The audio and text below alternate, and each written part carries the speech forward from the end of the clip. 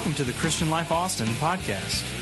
Visit clcaustin.com for the latest news, register for an upcoming event, or support the Christian Life Ministry through our online giving portal. We trust that you'll enjoy today's message.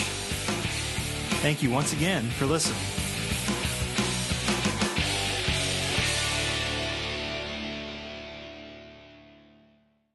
We're going to talk about Circle Maker 3. We're going to kind of wrap this up today and put a little bow on it and just kind of send you out of here. I'm going to talk about prayer today. I'm going to talk about praying hard and praying right because God wants to help us. The book of Daniel writes it this way in the 10th chapter.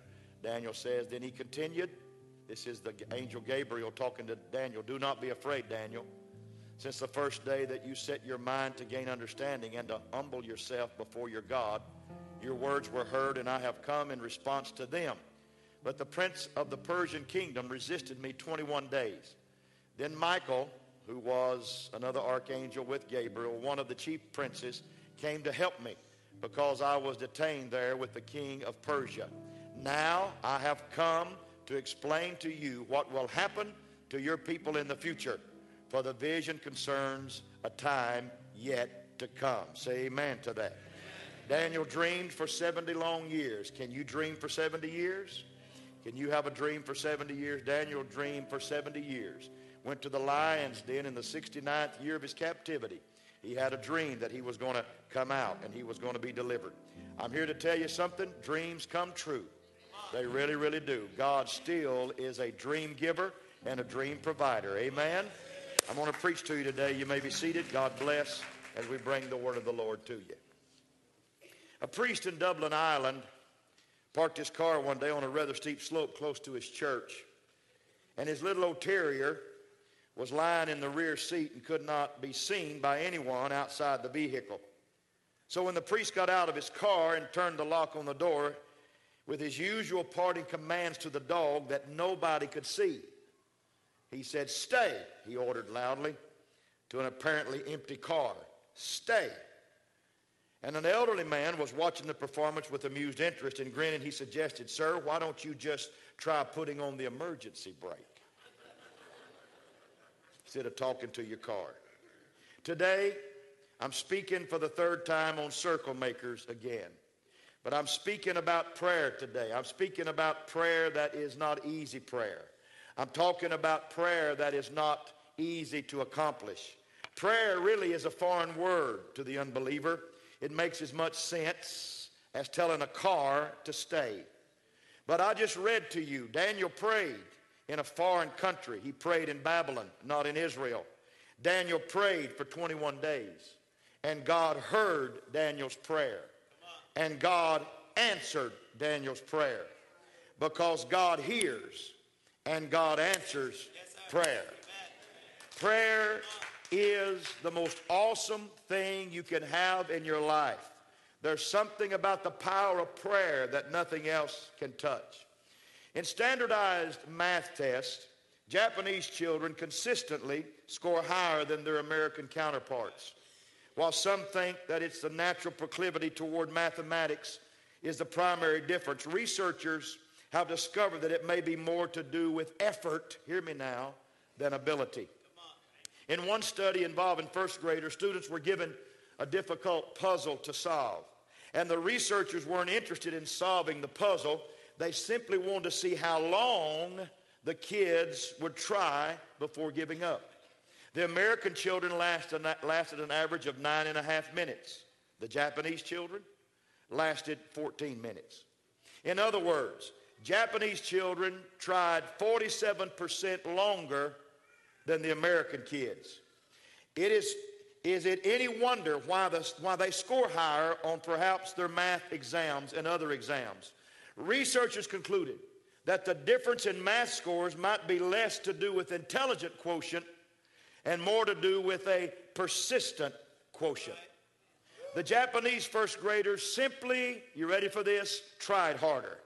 And that study not only deals with math scores, the implications are true no matter where you turn in your life. Athletics, academics, music, math.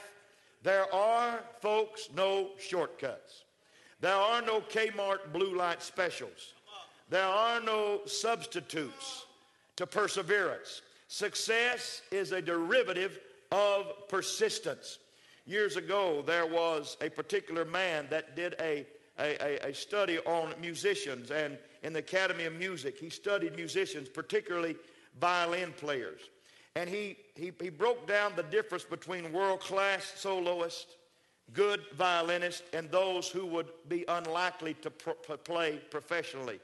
And all of them started playing around roughly the same age. And they practiced about the same amount of time until the age of 8. And that's when their practice habits diverged. And the researchers found out by the age of 20, the average players had logged 4,000 hours of practice time from 8 to 20. The good violinist had totaled 8,000 hours. And the elite performers set the standard with 10,000 plus hours of practice time in those 12 years.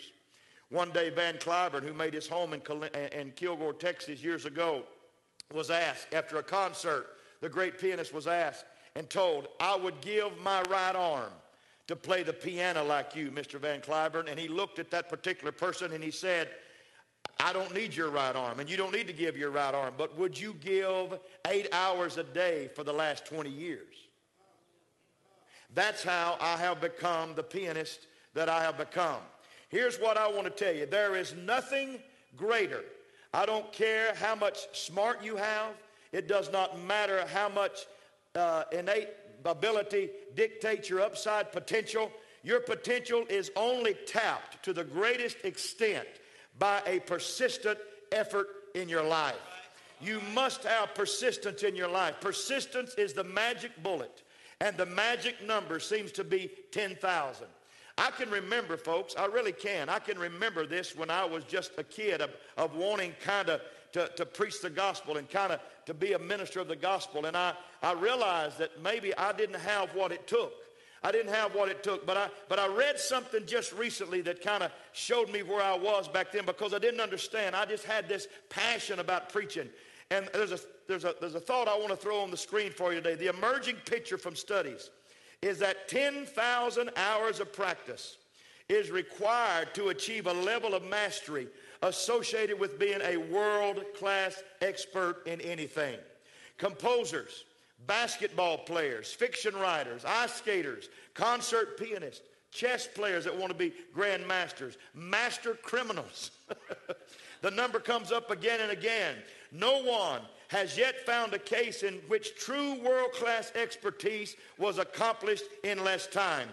It seems like it takes the brain that long to assimilate all that it needs to know to achieve true mastery. Here's what I want to tell you. Is there any difference when it comes to prayer? I want to tell you something. Prayer still works, but we've got to pray in our life. We cannot just pray when things are bad. We cannot just pray when things go bump in the night. We've got to get up every day, and we've got to have the best friend in our world is a place called prayer. The best place in your house is that closet of prayer, because God still hears prayer. The habit has to be cultivated. It's a discipline that has to be developed. It's a skill that has to be practiced. And while I don't want to reduce praying hard to time logged, if you want to achieve mastery, it might take you more than 10,000 hours in your life. This I know for sure. The bigger the dream, the harder you're going to have to pray in life. Anybody want to see a dream fulfilled? Honi was a man in the 1st century BC. We've been talking about him. When it did not rain in Israel, he walked out in the middle of a desert place and drew a circle, a large circle. And he got inside that circle and he said, "Lord, I'm not leaving this circle until it rains." And then he began to pray for rain like Elijah prayed for fire on Mount Carmel. And all of a sudden the rain began to come in a gentle sprinkle. And Honi looked up and said, "For this kind of rain, I did not pray." I want a rain that fills caverns. I want a rain that fills ditches. And it came to raining so hard they had to run to the Temple Mount to get away from the floods. But Honi stayed in the circle. He said, "For this kind of rain, I did not pray. I prayed for a gentle rain, a rain of mercy, a rain of grace." And all of a sudden it became a pleasant, beautiful rain. And that's when he left the circle. Here's what I want to tell you. God wants you to circle your promises. He wants you to circle your blessings. He wants you to circle the things that you desire in your life. And then get inside that circle and say, God, I'm going to hang on right here. I'm not going anywhere. Be like the Hebrew boys facing the fiery furnace. They said, we're going to get in there, but we know one thing. Our God is able. Our God is able. But if he doesn't do what we think he's going to do, we're still going to serve him. You've got to get in that circle and say, God, I'm going to accept your word. I'm going to accept your promises. I'm going to believe you can do it for us. I'm going to believe you can give me a better business. I'm going to believe you can give me a greater family. I'm going to believe you can give me a greater home. I'm going to believe you can give me a better job. I'm going to believe you can give me better health. Just believe it. There's nothing like the power of prayer. In fact, when Jesus talked about prayer, he talked this way. Luke chapter 18. Let's look there. Let's go to there. Amen. 18 verse 1 through 5. One day Jesus told his disciples a story to show that they should always pray. And everybody say, never give up. Everybody say, never give up. There was a judge in a certain city, and he said, who neither feared God nor cared about people. And a widow of that city came to him repeatedly saying, give me justice in this dispute with my enemy. The judge ignored her for a while, but finally he said to himself, I don't fear God. I don't care about people, but this woman is driving me crazy. Wow. We won't say any more about that. I'm going to see that she gets justice because she is wearing me out with her constant request.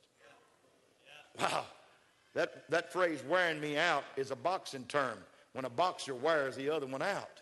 He comes to his corner and he said, man, that guy's wearing me out. And one day an old boy came to his corner. He said, hey, coach, that man's wearing me out. He said, man, he hadn't laid a glove on you. That old boy hadn't laid a glove on you. And he said, well, then you need to look at the referee because somebody's beating me up real bad. Here's what I want to tell you. There is something about persistence. I did a research on this judge, and I had never really checked on him, but Barclay in his book writes about this judge, and this was probably not a Jewish judge judging a Jewish woman. But because when Jewish people had a problem, they usually brought it before the elders and into the public court through the elders. And larger disputes were brought before a three-judge panel, one whom was chosen by the plaintiff, one who was chosen by the defendant, one who was neutral. And since there was just one judge, Barclay concludes it must have been a Roman magistrate, one of those who probably was looking for a bribe or who would bend under pressure from someone with influence. And the Jewish people call this kind of judge a robber judge. In other words, he had no pity for this Jewish woman. He had no pity for this Jewish widow. But every day she came knocking on the door. Avenge me of mine enemies. And he said, get out of here. The next day, avenge me of mine enemies. And he said, get out of here. Avenge me of mine enemies. He said, get out of here. And every day she came, and finally he said, give her what she wants. She's wearing me out. She's driving me crazy. There is a man, I heard his voice a while ago, in this audience right now, that has been praying for a promotion for the last 5 years. The last 5 years. He's called me, Pastor, I'm going up for a promotion. Pray that I get it. He didn't get it. The next time, Pastor, pray for me. I'm going up for a promotion. He didn't get it. Pastor, pray for me. I prayed for that guy. I've drawn so many circles, I don't know where the circle stopped. But the other day, he said, Pastor, I'm going up for a promotion. Then I got a call. He said, Pastor, I got that promotion. Here's what I want to tell you. It doesn't matter how many no's you get in life. You hang in there because the promises of God are yea and amen. And God will give you the desire of your heart.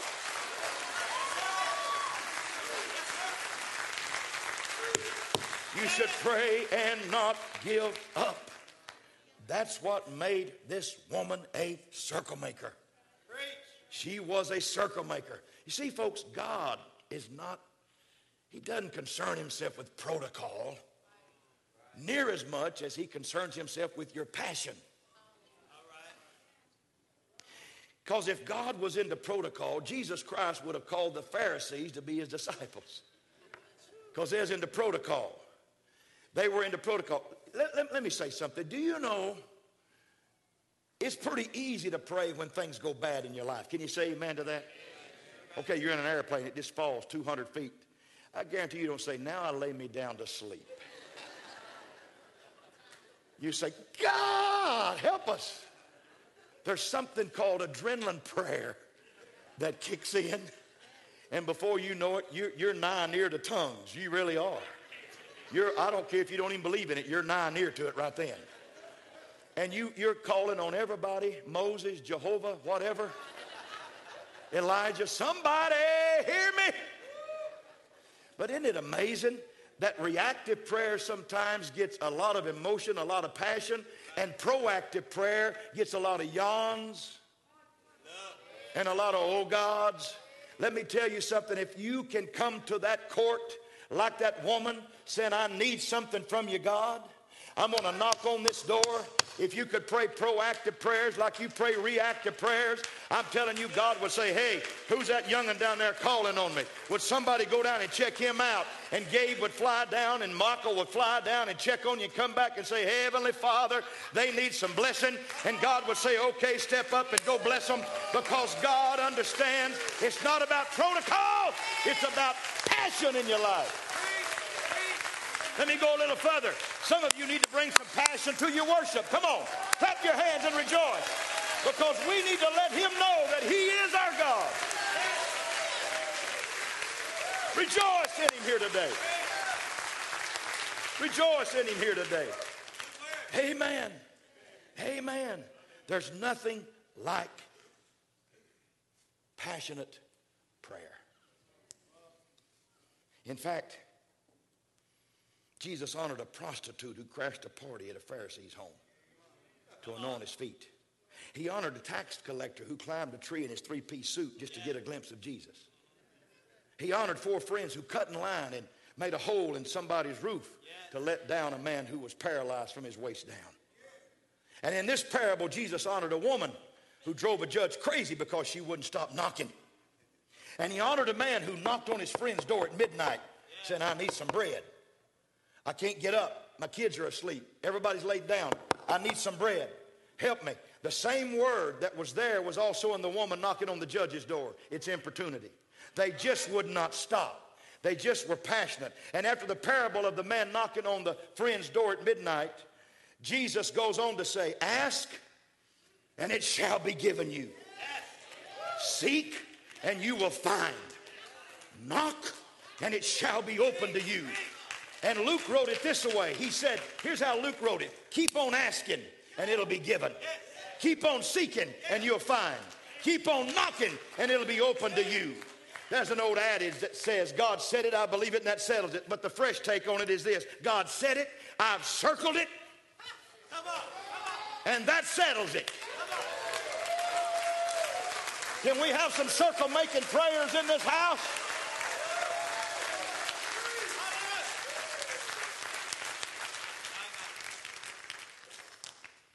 Let me say something here.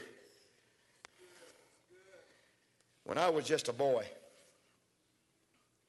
7 years old, 2 great miracles happened in my life. One when I was 2 days old and another when I was 7 years old. I'm not saying the devil tried to kill me. I'm not saying that. But I was a sick kid. My dad was a sharecropper and was raised on a farm, and until I was 10 years old, he went to work for an oil company, but we was on a farm and we didn't have insurance, and we just had to trust God. You know, it's amazing when you get down and all you can trust is him, how he shows up. And I had a horrible spleen problem. My spleen was swollen. The left side of my body was just way out here. It was a horrible thing, and I really thought it was over. I don't say I heard the bells, but I think it was getting close to me hearing those golden bells. And we went to a little old church in Littlefield, Texas. We lived out around Spade, but we went to a little church in Littlefield, Texas, pastored by a man named Hash. Now, that's a name that sounds like something you don't want to eat. But Brother Hash never pastored over probably 10, 15 people. At the time that we went to his church, he had 7, and 4 of them were the Johnsons. And it breaks my heart to think what love he had for me as a boy. It breaks my heart. because I was hurting so bad. And my mom and dad got on the party line, and there was 8 people on that party line. Our phone rang all the time, but it never was for us.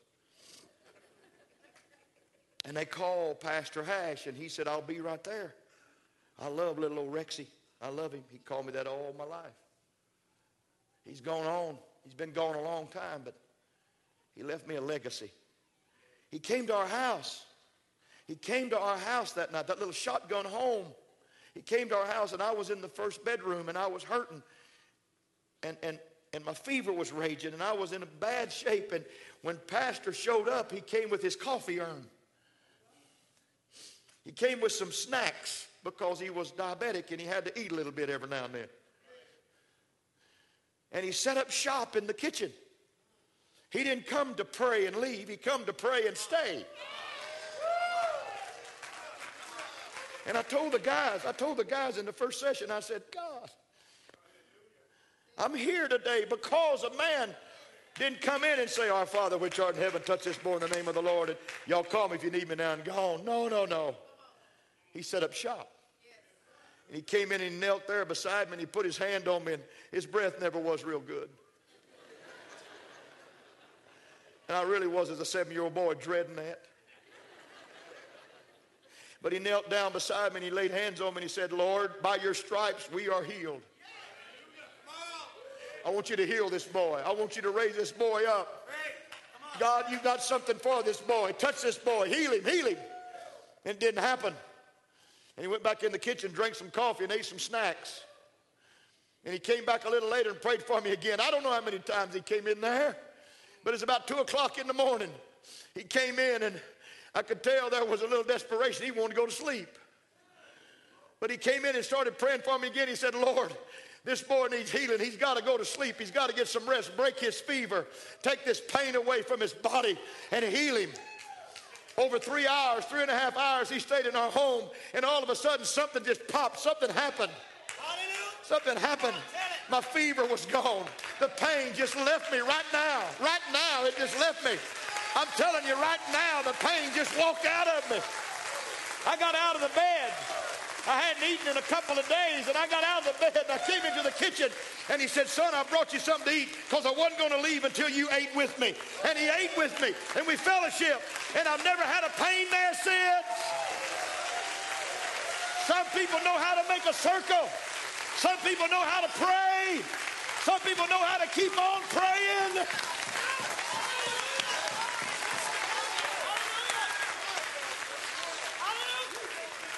Keep praying. Don't give up. Don't give up.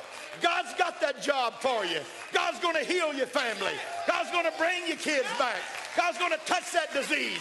God's going to bless your home. God's going to bless your family. He's going to bless your kids. Keep praying. Keep praying. Keep praying. Keep praying.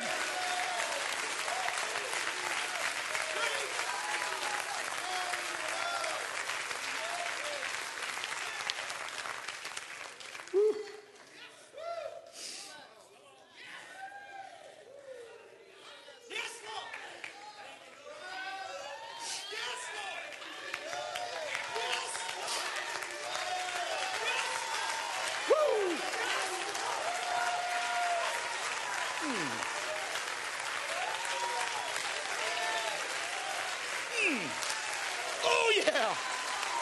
Oh, yes.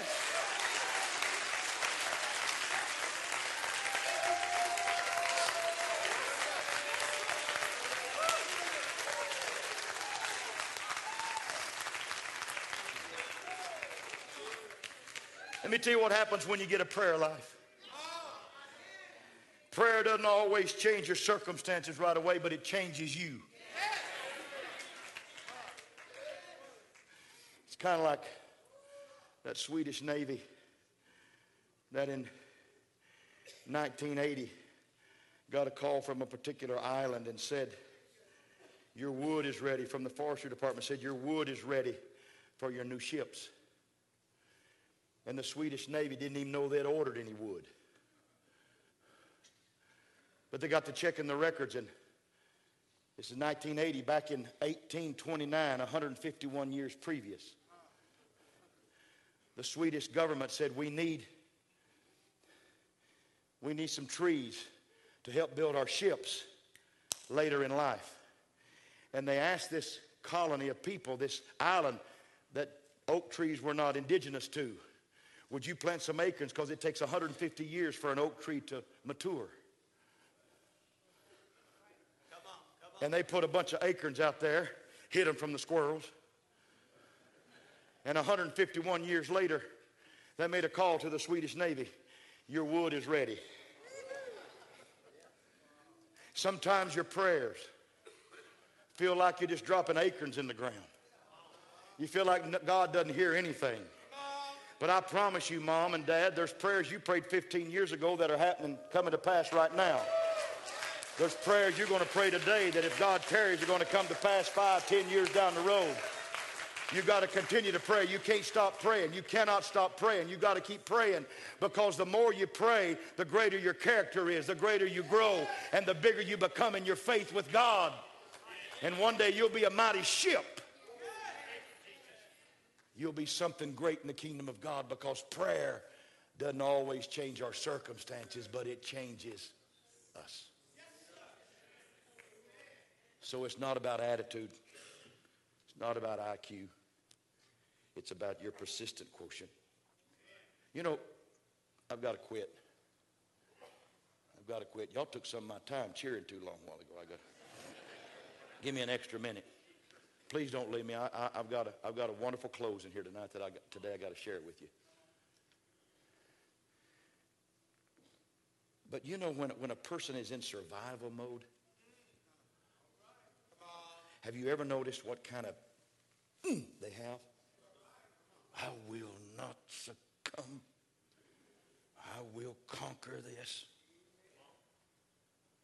We have a man that comes to this church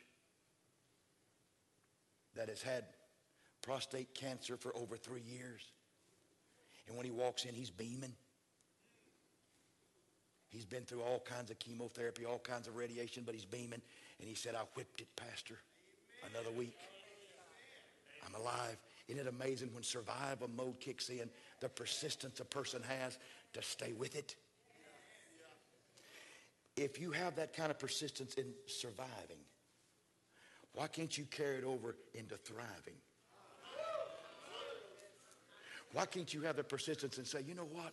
I'm not going to just be a surviving Christian. I'm going to be a thriving Christian.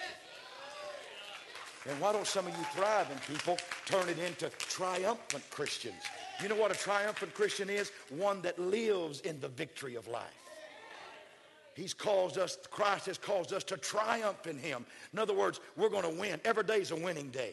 Every day is a special day, because I have a friend in Jesus that I know hears my prayer and answers my prayer, and it doesn't matter how long I have to pray, I'm going to hang in here until he comes and helps me with my dilemma.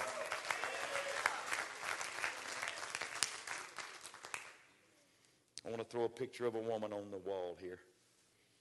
Her name is Lucille Clifton. There she is. I've never met Miss Lucille. Never have. I've read about her.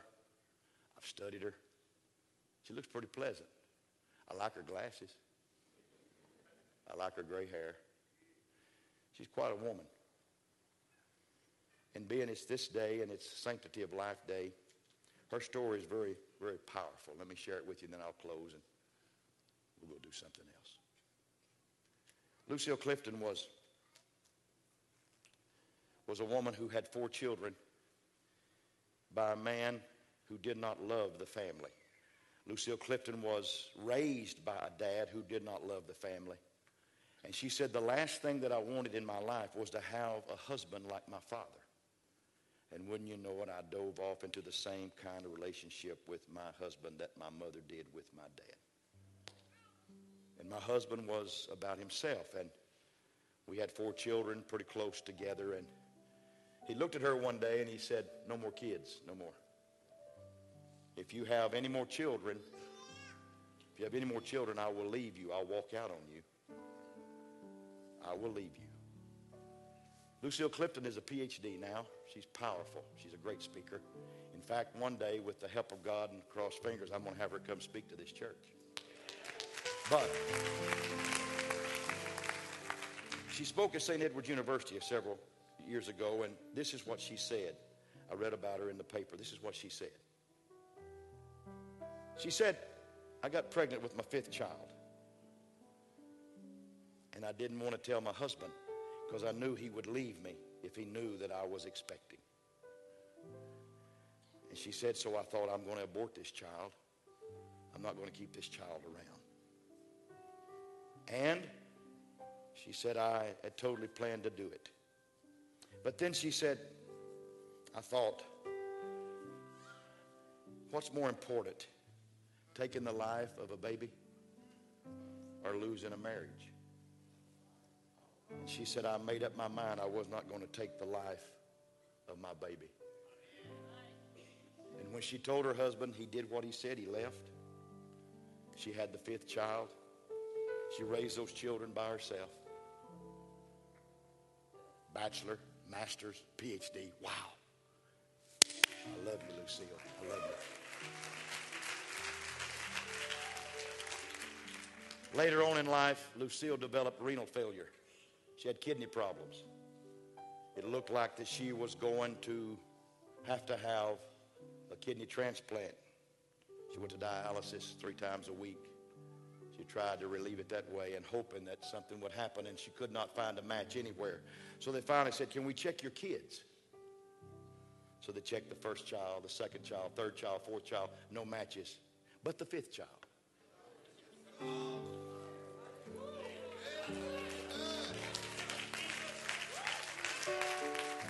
The 5th child was a perfect match. Gave a kidney to her mom. And here's what Lucille Clifton said, and I want to share it with you. Then we're going to pray for you, and we're going to let you go home. She said, I was almost ready to abort the thing that was going to save my life in the future.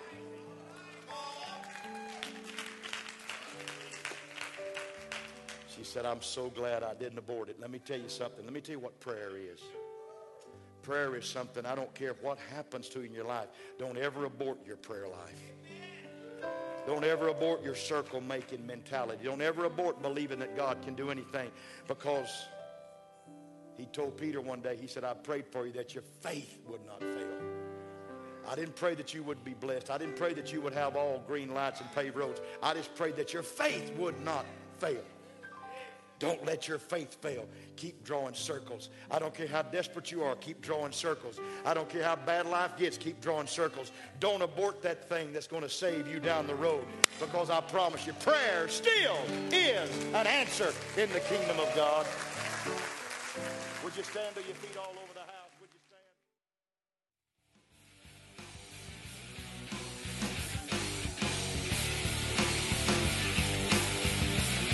And that concludes today's podcast. Thanks again for listening.